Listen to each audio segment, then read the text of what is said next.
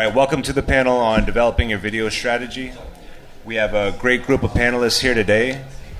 So we're going to be discussing a lot of the fundamentals around video strategy. I know that YouTube monetization and MCNs are a hot topic right now, but I think it's important to understand a lot of the fundamentals on video and how it can be used as marketing collateral and also a discovery platform.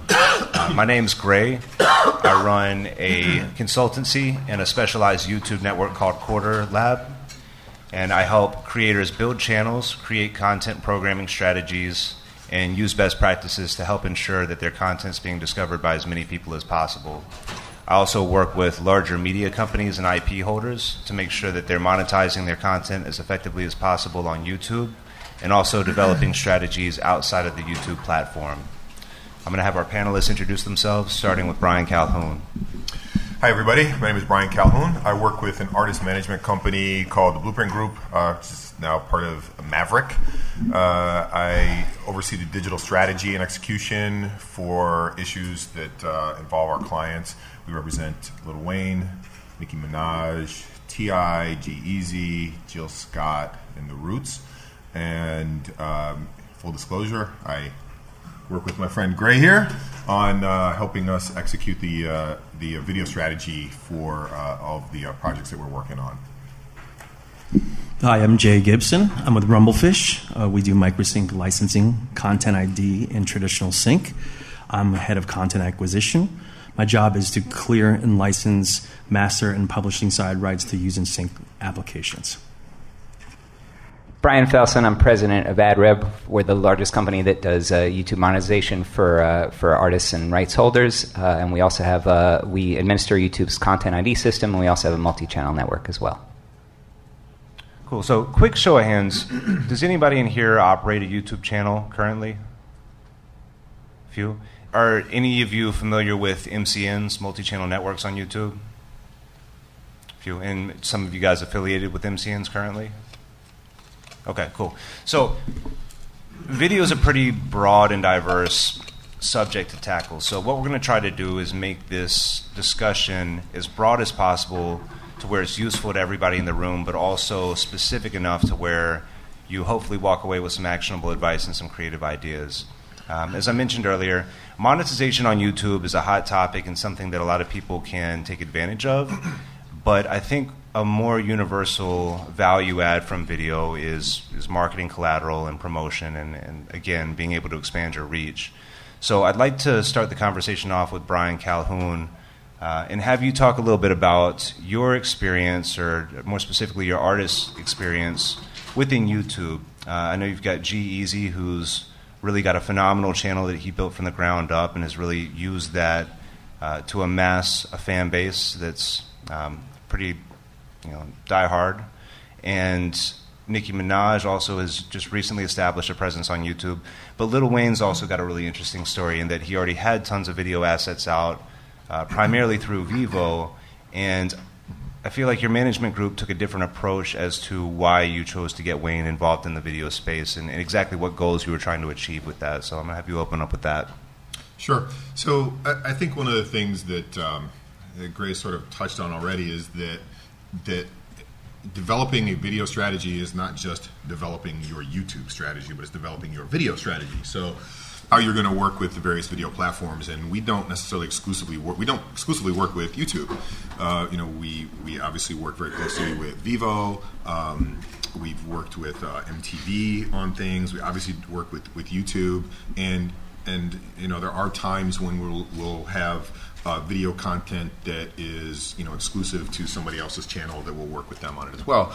But specifically around Wayne, and this was when this is a couple years ago when Gray and I really started. Well, I guess it was last summer. Developing a video channel, specifically a YouTube channel, just because of its nature and its the ability to have something that could be viral and shared very easily, and it's also a huge number of users already on the platform and people are familiar with it. We were looking for opportunities to market a tour, an upcoming tour, and of course you do all the traditional stuff. There's there's all types of advertising. You're doing stuff on with various ad networks, and there's press and PR and stuff like that around it. But we were looking for ways, and it's some of the feedback that we were getting from, especially from the European promoters, were that there's sometimes concern with fans that artists aren't going to show up in Europe.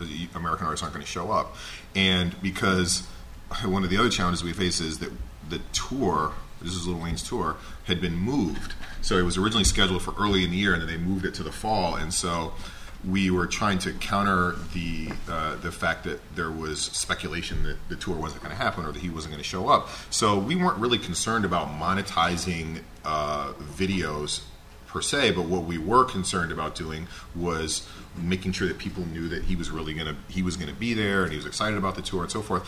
And even without his involvement, his personal involvement, we built a series of videos, and we released 2 a week. And we did things where we were talking to like the lighting director and the stage manager and the choreographer and the bass player and all of these people, and we did these little 2 to 5 minute videos, showing like the stage being built.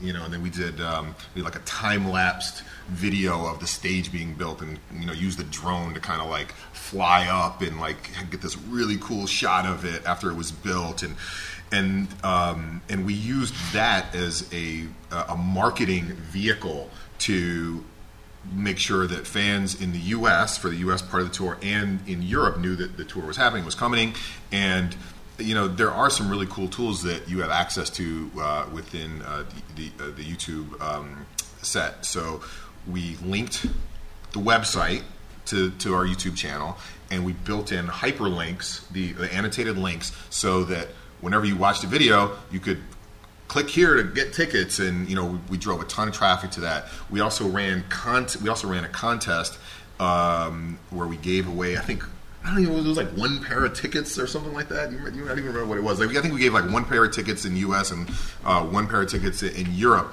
And the amount of traffic that we drove to the contest and then ultimately to awareness about the tour was just like incredibly powerful. So even though we ultimately probably made a little bit of money on it, it was very secondary. And I say made a little bit of money, I'm talking about specifically with advertising revenue associated with it across the 25 or so videos that we put out.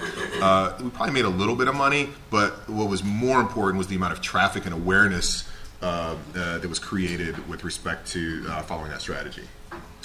And then also following that, do you want to talk a little bit about the Wheezy Wednesdays series that followed up on that? Yeah, and then so Wayne also was really interested in doing some more stuff to kind of give people an inside look at what his life is like and what he does. And there's a guy who's always following him around and has a camera and just gets like this really interesting stuff. And the guy's and Wayne is super charismatic and an engaging person. And we just started making these videos and called them Wheezy Wednesdays, and it was just like him at his house, like talking about his deodorant. Like it seemed silly, but it was really engaging. And it was again, it was kind of just, here's stuff that's going on, drive traffic to the website. But ultimately, because we used, like the Content ID, and we had it set for monetization, worked with the label to make sure that the channel was whitelisted so that so when we used recordings, they weren't being claimed by Universal. But it ultimately benefited all of the parties involved and turned out to be something that makes us money. I mean, it's not a huge amount of money. It's certainly not the kind of thing that's going to change, his life, but it certainly pays a few bills with respect to these kinds of things. Or even pays for the promotion itself. Yeah, absolutely, totally. So, yeah, for sure. Yeah, and then and it's interesting too, just kind of like going back and look at the analytics and seeing when you do certain things, what's driving traffic to your website and what's driving tickets or driving traffic to ticket sales into music.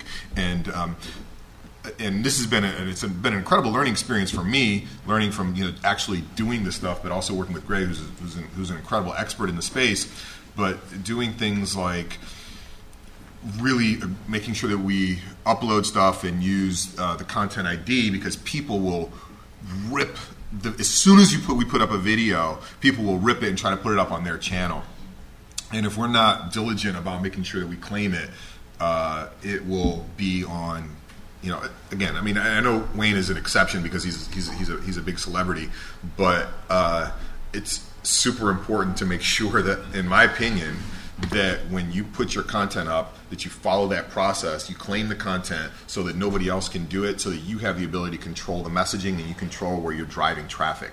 It was super frustrating when other people would take the video and they would like speed it up or slow it down or something to try to get around the content ID and then post it on their website as if it was theirs, and then they would monetize it and they would have links to things that they wanted people to go to, even though it was our stuff. And I mean, we've had to issue strikes against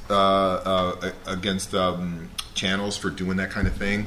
But I think it's pretty well established now that people know that if we post some stuff, it's not a good idea to do that. Sure, and we'll dive into the specifics of Content ID and how identifying other people that are using your content and kind of how you can mitigate those situations. We'll get into the specifics of that later. One thing I like to really focus on, though, is that while Wayne's YouTube revenue was pretty significant by most people's standards, compared to his album sales and his ticket sales, it's not going to, for an artist of that stature, it's kind of going to be a drop in the bucket.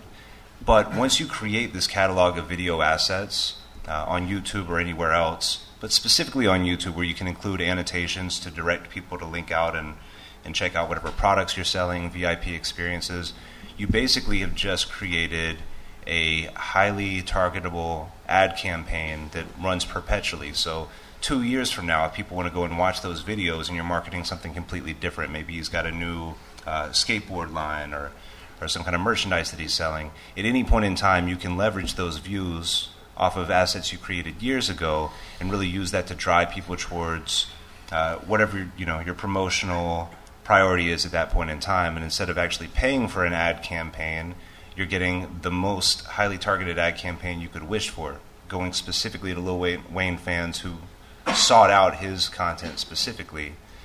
So I think that's a really valuable ad and an important thing to take into consideration when you're trying to build up your video catalog.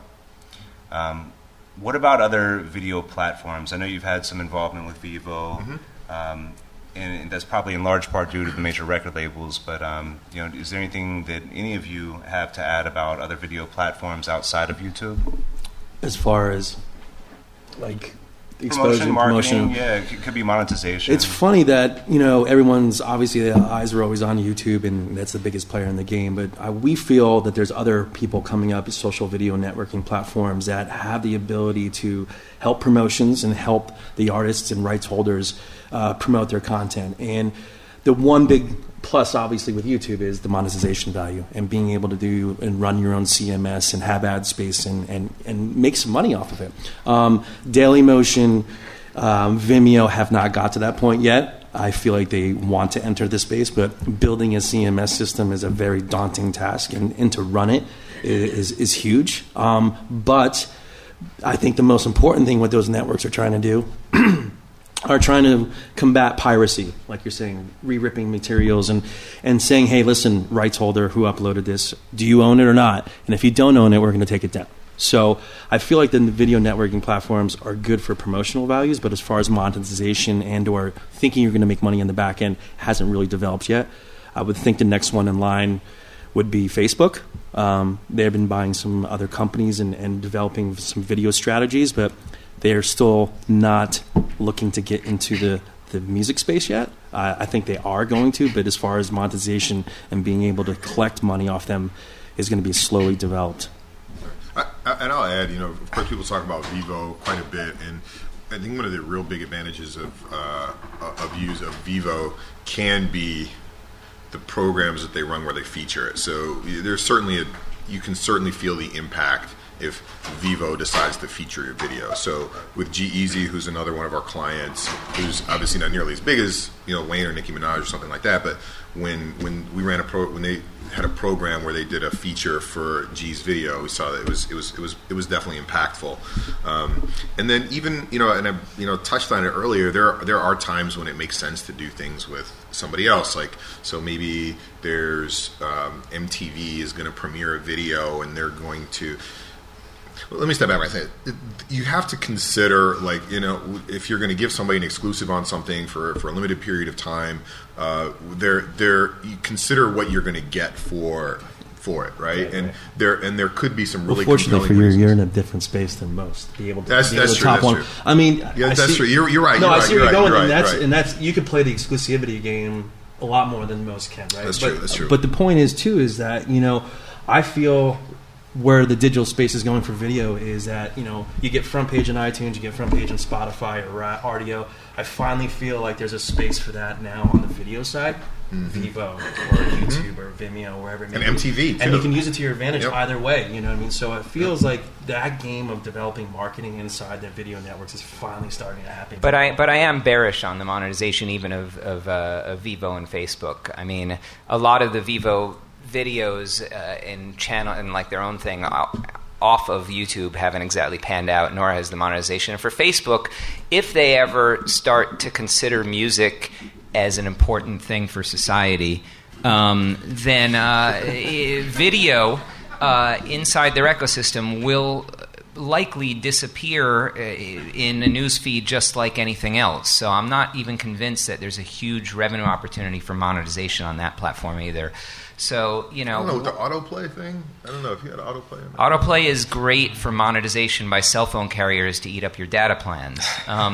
Really, if you upload any music video and there's a chance to have monetization around it inside of Facebook, you would think that... I just don't think that the videos will have the legs that they do on YouTube. I think YouTube is really, really well positioned with the community in there, with subscribers, with discovery, especially for older videos. And I think that the stats have borne it out. I think that yes, SoundCloud with just a few tens of millions of views compared to 1 billion by YouTube has a potential of it. Dailymotion is dinky, but at least they're trying to monetize. The rest with blocking with Audible Magic, I mean, that's delightful that they can block and protect copyright holders, but where's the money ultimately?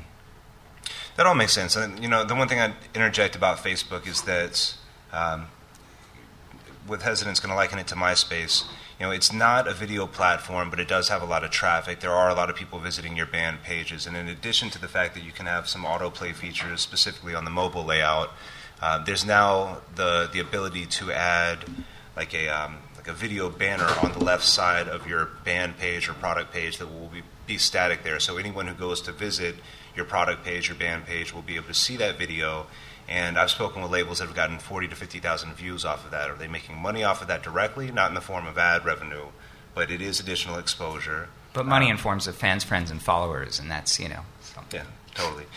Two other things I'll mention about Vimeo is Vimeo obviously is more high quality than YouTube. So I think for a lot of the people that are really in the video and film space, as opposed to just musicians and labels, really focus on that. A lot of fans prefer Vimeo. So I know labels that have duplicative efforts. They'll upload everything to YouTube, also do it to Vimeo. They see much less traffic on Vimeo, but they feel like it's worth their while for what other reason. An interesting thing that came out of a discussion that I had with Relapse Records, which is an independent metal label here in the States, but has a very global audience, is that they have, due in part to the fact that they're focused on metal, they've got a huge fan base in Germany. And as a lot of you may know, GEMA, the Performing Rights Society in Germany, has blocked any kind of music content from being displayed on YouTube to fans in Germany. And apparently those gates don't apply to Dailymotion. I don't know if they're just not on the radar to that extent yet. So that may be worth keeping in mind if you're looking to expand an international audience, or if you specifically have people in Germany or Europe or any countries that have more difficult licensing scenarios, that there are some other platforms that may help you reach your fans there. Yeah, that's super frustrating. Uploading your video with your content that you own, that you have rights to do stuff with, and they're like, no, you can't post this. That's super frustrating. And there's even certain cases where, like, depending on what kind of network you're affiliated with, your video may have zero music at all, but if it gets classified as a music video, which isn't something that you can switch yourself manually if you're just an average YouTube user, just having your video classified under the asset type of music video will keep it from playing in Germany, even if it's just somebody speaking directly to the camera for a few minutes. So not to dive too deep into that, but I think it's interesting to look at other video platforms for those types of reasons, because it is a pain point for a lot of people trying to reach their European audiences. Yeah, in fact, we had to put our videos up we did the whole world, and then we had to do it on a different platform for Germany. Yeah. Because our videos were getting blocked. Do any of you have any experience running ad campaigns to promote your video content? Is that something that any of you guys have done firsthand? I know Google's got a big push really trying to encourage their channel creators to start AdWords accounts, dump money into that, and obviously that's going to benefit Google because they want more people advertising. But I've kind of done a little bit of experimenting with it, but didn't know if any of you guys have had any experience with that. Yeah, we've done a little bit. Go ahead. I mean, I haven't, not directly. Some of the folks we work with, obviously, Maker Studios and folks like that have content creators and are pushing it towards an MCN. But we put the onus back on the UGC creators and have them do it. We are the facilitators of some other products, but as far as the ad space, we don't really. I don't know, Brian, if you. We don't encourage content creators necessarily to buy advertising, but we do help and advise them, especially ones that participate in our multi-channel network, in order to do things with their metadata, their playlists, their layout, their descriptions, and especially collaborations for audience development. Yeah, I say, and we've done it, of course, just around tours and album releases.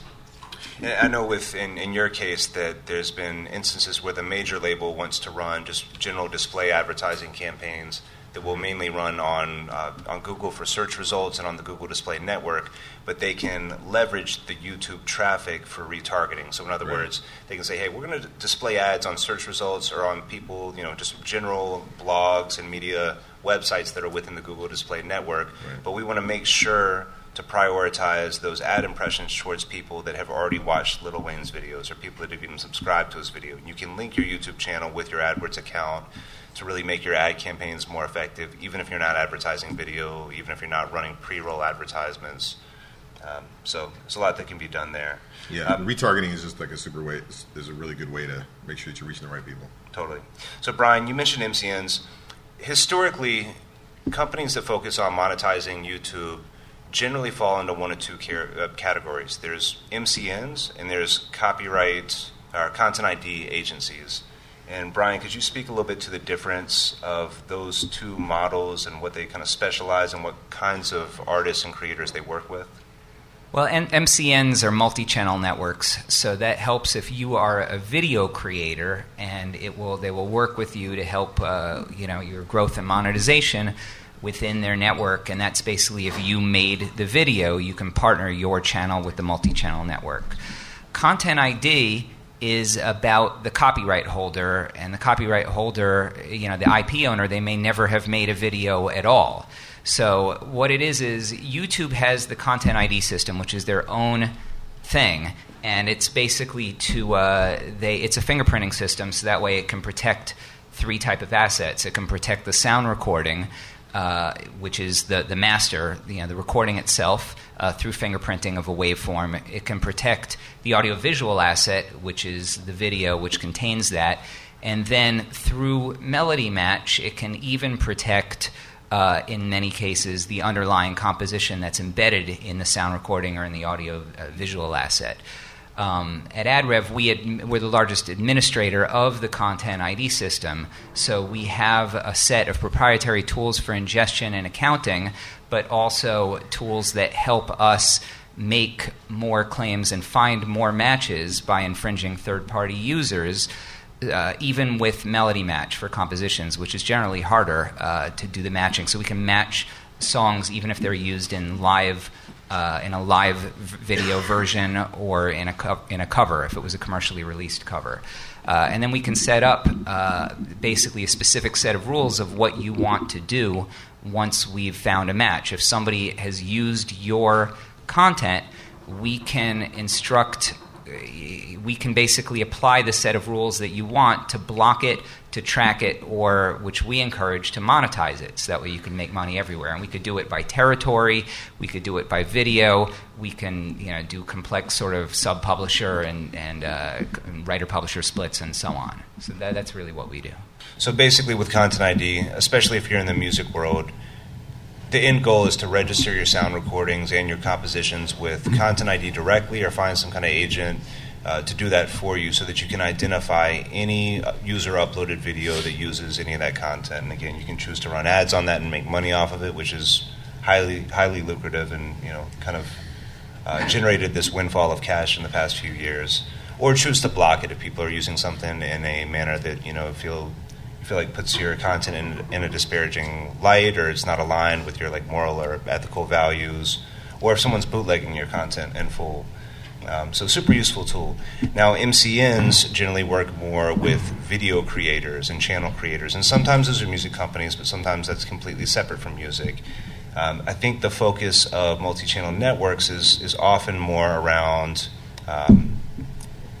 more lucrative advertising packages, which we'll get into that shortly, but also helping inform video creators on best practices on how to help them develop wider audiences and how to maximize their content, whether that's custom thumbnails, specific metadata, tips and tricks that will help them get better search results, help them be more likely to get featured within YouTube's internal recommendation features. Brian, do you have any insight on what AdRev or any other companies that are out there are doing to really help facilitate collaboration amongst video creators? It's an interesting question. There's a lot of, it really depends on what type of multi-channel network you are. I mean, there's some that are very focused on gamers or the like. Some are very genre specific. Some like Full Screencast, like a HugeNet, and just want to partner everybody. We work with some of the biggest YouTube stars. We have some like Kurt Hugo Schneider, which has like 4.5 million subscribers. So we could partner him with like a Tyler Warder and Alex Goot, who is like 1.5 million each, and they can grow each other massively. And there's a lot of money in it. So a lot of it, because we're more of boutique MCN, a lot of it is just literally through the phone or email. But we also have a forum where people who are doing work, especially in certain genres or covers, can really meet each other, partner, and collaborate that way. Cool. Jay, can you tell me a little bit more about what Rumblefish is doing? I know that historically Rumblefish has been more of a traditional sync licensing company. Company's been around, I think, 16 or 17 years, and focused more on what we all think of as sync licensing, which is pitching music to be used in commercials, movies, TV, and then a few years ago, kind of pivoted and focused more on these micro licensing opportunities. Could you talk a little bit more about that? Yeah. So what we've developed and what our attention is going after and creating legitimate music or videos for the content creators, and helping create more content to be put into YouTube. And that's through a microsync licensing option. So taking what he said over here about people ripping Lil Wayne songs off the video and then putting it on their video or uploading it to their channel, we're trying to combat that and make it legitimate. Have the video creators say, hey, listen, how can I legitimately have Lil Wayne or anybody else for that matter inside my video, give them a license to do so, give them a song to edit down to whatever they want to do for a UGC created video, and upload it to YouTube. Now our point of view is, how can we make more money for our rights holders, that being the publisher and or the master side uses. So what we say is, hey, listen, we'll sell this microsync to the consumer and a UGC non-commercial use entity, have them create the video and have it uploaded to YouTube. So one is we get the transaction from the microsync licensing, and then two is we collect the ad revenue associated with that content ID inside of YouTube. So you have a 10-song album. Lil Wayne has 10-song album. He has 2 official videos. That leaves 8 songs just sitting there. You could pump them into YouTube and do content ID, and you can combat piracy from people uploading it. But we're saying, hey, listen, let's give those 8 songs to the public and have them make fan-derived videos or direct consumer relationship where the fans themselves can say, hey, listen, this goes great with my kids, or I want to actually go out and create a video that I'm a big fan of Lil Wayne. I want to make my own video with the song. Why can't I do that? So use those 8 other songs to say, how much more content can we pump in YouTube to do content ID? I mean, doing content ID and policing content is fine for a finite amount of content. Our view is, how much content can we possibly get in there, and how much can we grow exponentially with ad revenues associated with those videos. So, as much as he's coming from the promotion side and trying to use it as a dynamic tool, I'll say, hey, listen, we're going on tour, or how can we have inner, conversations with our fans? We're saying the same thing almost, but we're saying we're more on the monetization of it. We're saying, hey, listen, how much more content can we do it and direct it towards your fans and or anybody that wants to use that song or track. So we are coming for more of the monetization and how we can create more money over a period of time by using the content legitimately for the users. Cool. I think that's really cool because in addition to having like a small army of people that are out there creating content that you're able to monetize, it's also a real engagement story. At that point, you have more people talking about the artist, talking about the story behind the music. Well, and the thing is that we spoke about this earlier. What we're trying to do is, you have digital distribution, you have an aggregator, you deal with somebody, Ingrooves or the Orchard, whoever it is. You deliver your music, you go to Rdio, Rhapsody, iTunes, Spotify. Okay, so what we're saying is, come to Rumblefish. We're going to aggregate that content for you and deliver it to all our different marketplaces, whether it be SocialCam, Clip, Animoto, Maker Studios, and even Audio Swap inside of YouTube to help you promote your music and try to monetize it in any way possible.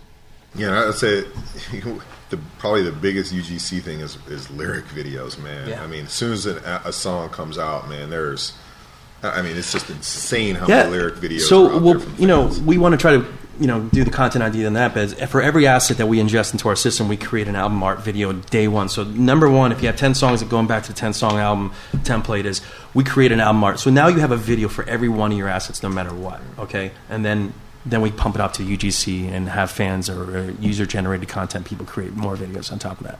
And I thoroughly agree with Jay here. I think it's great these other platforms like to maximize the usages and the money from everywhere and not blocking it, but they deliver to SocialCam and Animoto and a bunch of small little platforms. I think it's great, and we in turn work with some of the largest MCNs on YouTube doing blanket licenses with Maker, Full Screen, Machinima, and hundreds of thousands of users legitimately blanket licensing our users' videos for use in their videos. So I think it's important to just get it out there to as many people as possible and make as much money from it as you possibly can. Yeah, full disclosure, obviously Brian used to work at CD Baby, which one of our biggest clients.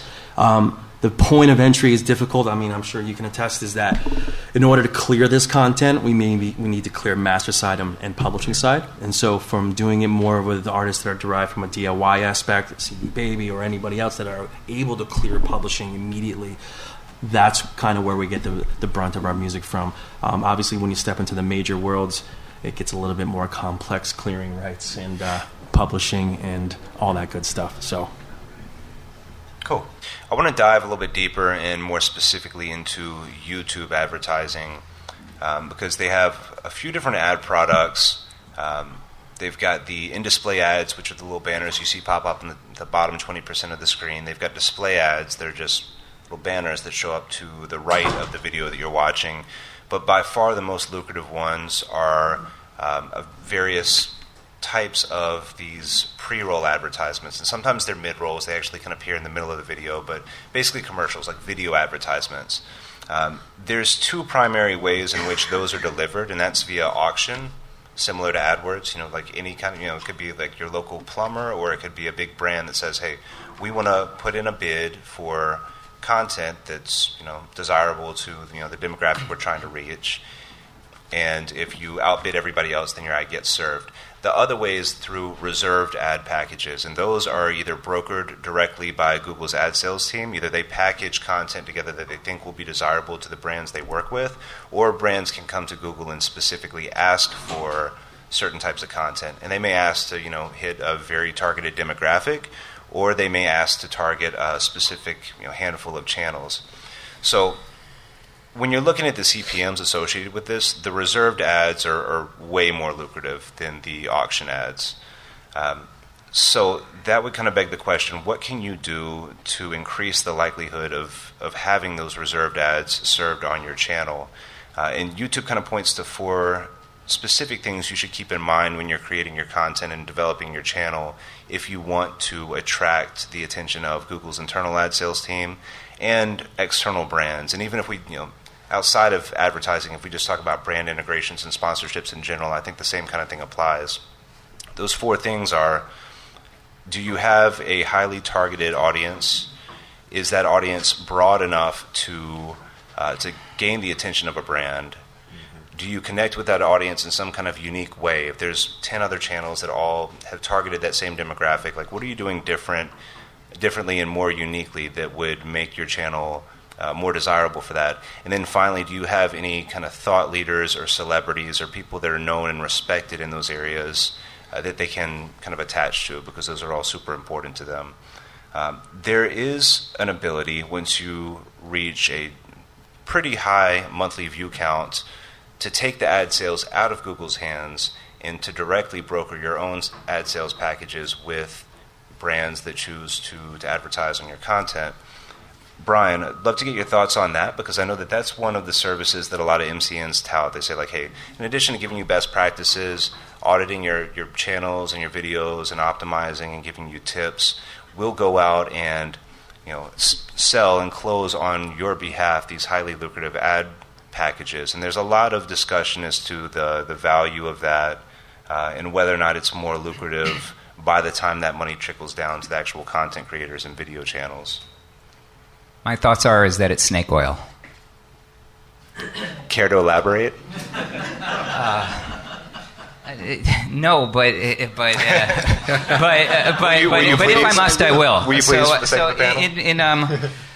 Look, I mean, the whole idea of these reserved or premium ads, I mean, what? You're going to, outsell Google's ad sales team. Google is like an advertising company. They're a panopticon. They're the greatest company in the world for the Google employees that are watching. But the fact is that you're not going to outsell them. Show up. And then you're going to... Oh, Jesus. It's even at... It doesn't matter, because there's nothing you can do about it. Meaning, all the things that Gray said about, appeal to this demographic and have thought leaders. I mean, those are things that are successful formulas. That doesn't necessarily mean that you are going to be able to do them. You're going to be able to do the content that you're going to be able to do. Neil Young is not going to be able to make a Lady Gaga song, although I believe he did try for Geffen Records in the late '80s. But it's really something you're going to do. You're going to have the content that you're going to have, and it's going to appeal to the demographic that it's going to appeal. So then, if you're not going to outsell Google's team, you can go to an MCN who would promise to do this, but if you were to dig into their financials, it's really a tiny percentage of all of the money that comes into an MCN really happens from direct sales. And if you think about it, it makes sense, because a lot of the CPMs are dependent, A, on factors beyond your control, as I said, and B, on factors beyond your control, meaning that it might depend on the ad inventory from a month, or it might depend on the viewer location or demographic, or maybe it's like Halloween and somebody's wearing a Transformer, like one of our big YouTube stars wearing a Transformers costume, so Mattel takes out an ad with a $30 CPM or something. I mean, anything is possible, but really it's about the biggest factor that you can control, if you can control it, in generating revenue for yourselves, is getting a big subscriber base. There's really no better variable than that to control for, and I really believe that this whole thing of direct sales is something that can be participated in by very few people, and if you are one of that select group, if you are in fact Jay-Z, power to you. I couldn't agree more. I think you're exactly right. I only think it appeals to the spot 0.1% of the business. I also agree that I think YouTube and Google are the biggest components of them wanting to make money, and they want their 45%. And still, in the world of viral videos, there's still no exact equation from 0 to 1 million in 3 weeks means X. I mean, you're talking about different CPM buckets that are involved, and it's too hard of an equation to think that you're going to hand it off to a third party for them to make you more money than you think you're going to make.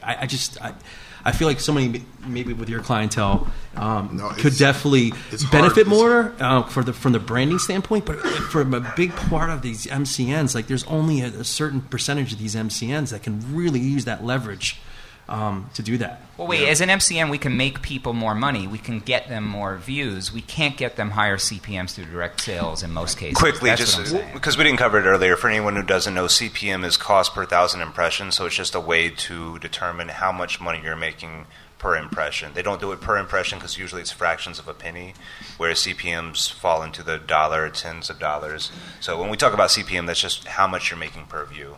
Yeah, but I mean, look, I'd also say, look, even for us, and we don't have, the channels we manage don't have near the number of subscribers that some of you have, but there's certainly a big brand association with some of the artists, and even in doing deals with, and talking with ad networks who want not just the inventory on the website, but also want access to the inventory from the videos. I'm still seeing, and talking with counterparts that are managing other really big artist digital properties, that getting those higher CPMs and like holding stuff back and doing direct deals with ad networks to try to place these ads is still super hard, and people are not being really. I'm not what's seeing worked a lot well of people for our artists is direct product placements and brand endorsements in the videos. Like some of our artists will have product placements in the videos, and they're making ridiculous money. That's awesome, and the best way to make that happen is if you have the time to go about doing it. Right, so if you're saying, okay, I'm gonna make this video sometime over the course of the next 60 days. And this is a treatment, and this is an opportunity for me to put in, this coffee mug, your coffee mug, right? But what is a challenge for? It probably works better for people who their business is just to create videos. But for I think a lot of music clients, absolutely.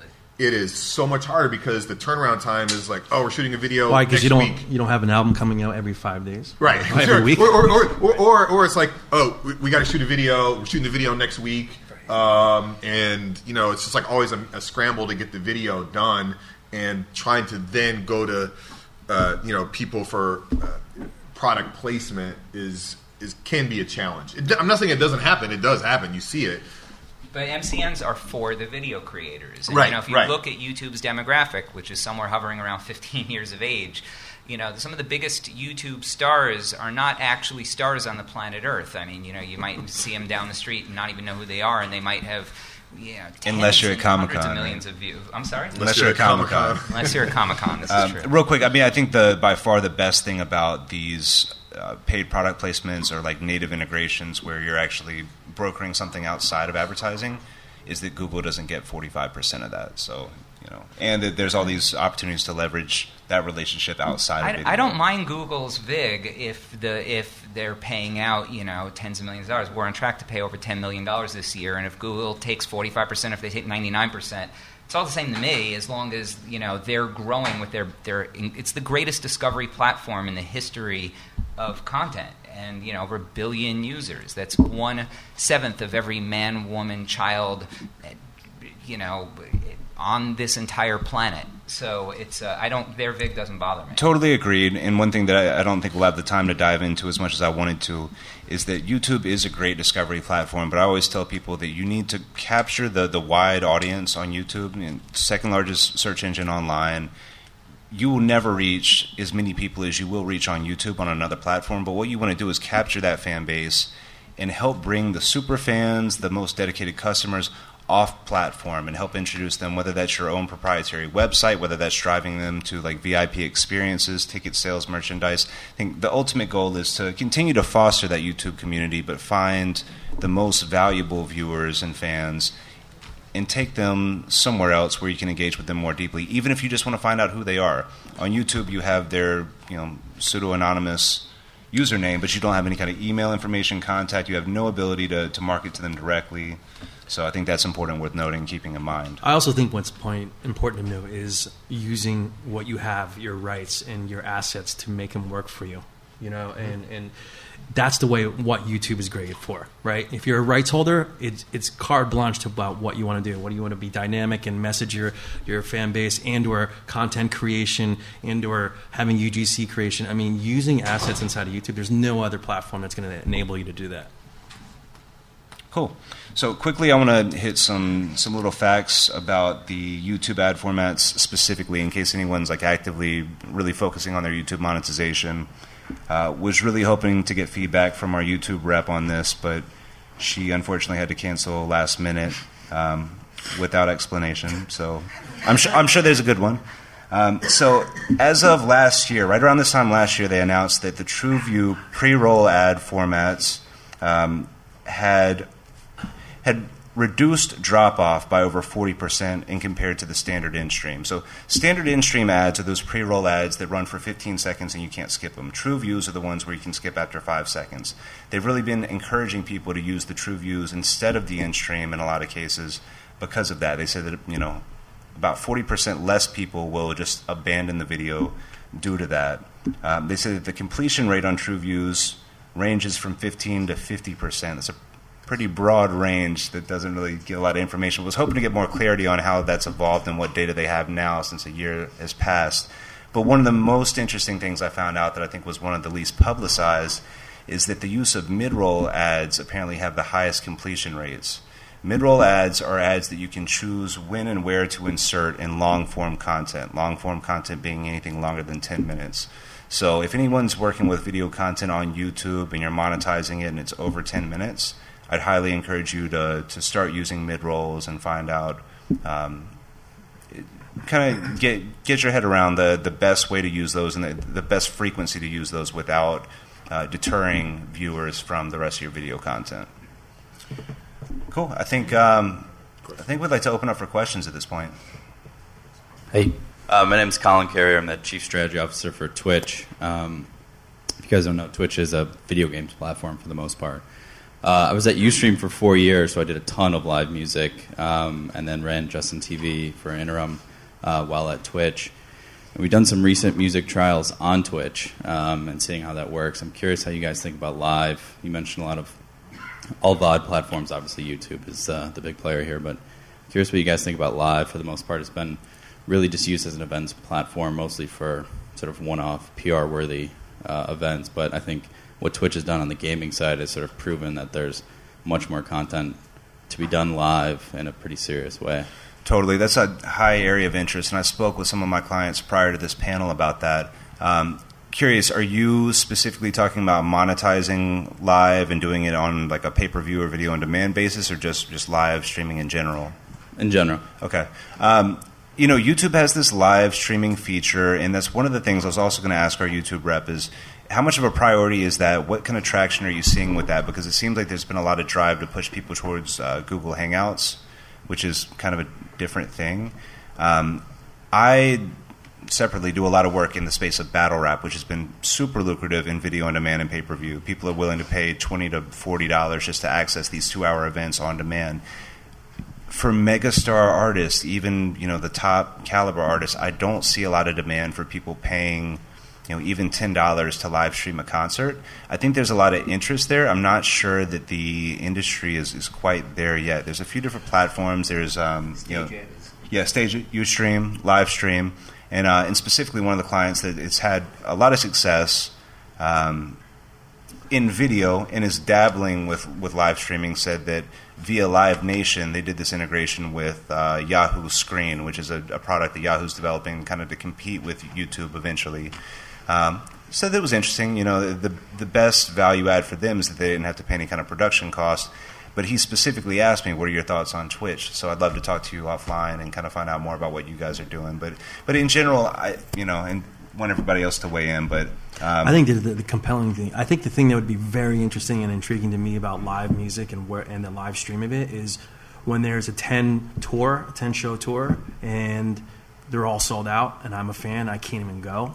Where am I going to go? Right. So as soon as the show is sold out, you have leverage with the fan and say, okay, listen, $10 isn't so big of a deal. Yeah. But the leverage point for the band and the management has to be that it's sold out. That gives almost the blackout effect with the old days with the NFL and that kind of stuff. Is like, hey, listen, here's an opportunity to engage with the fan. And I think there is a serious market for that.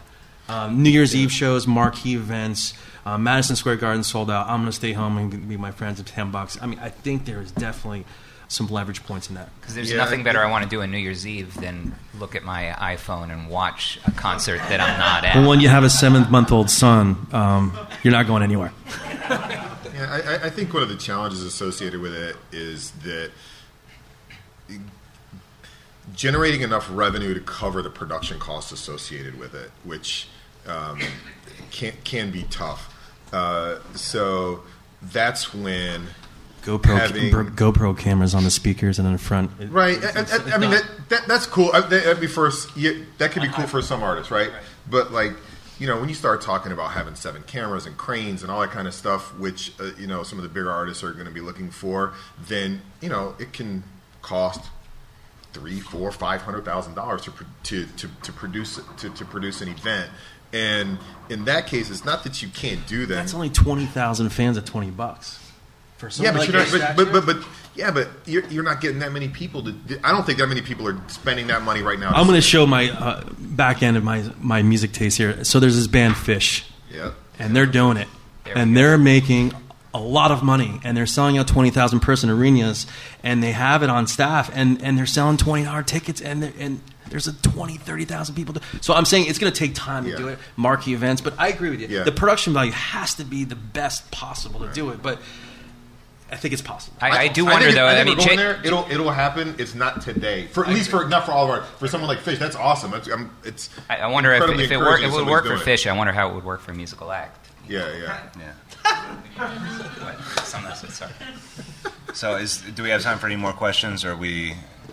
Let's do another question. At least one more question. I know there's at least one more question. I know there was somebody else back there.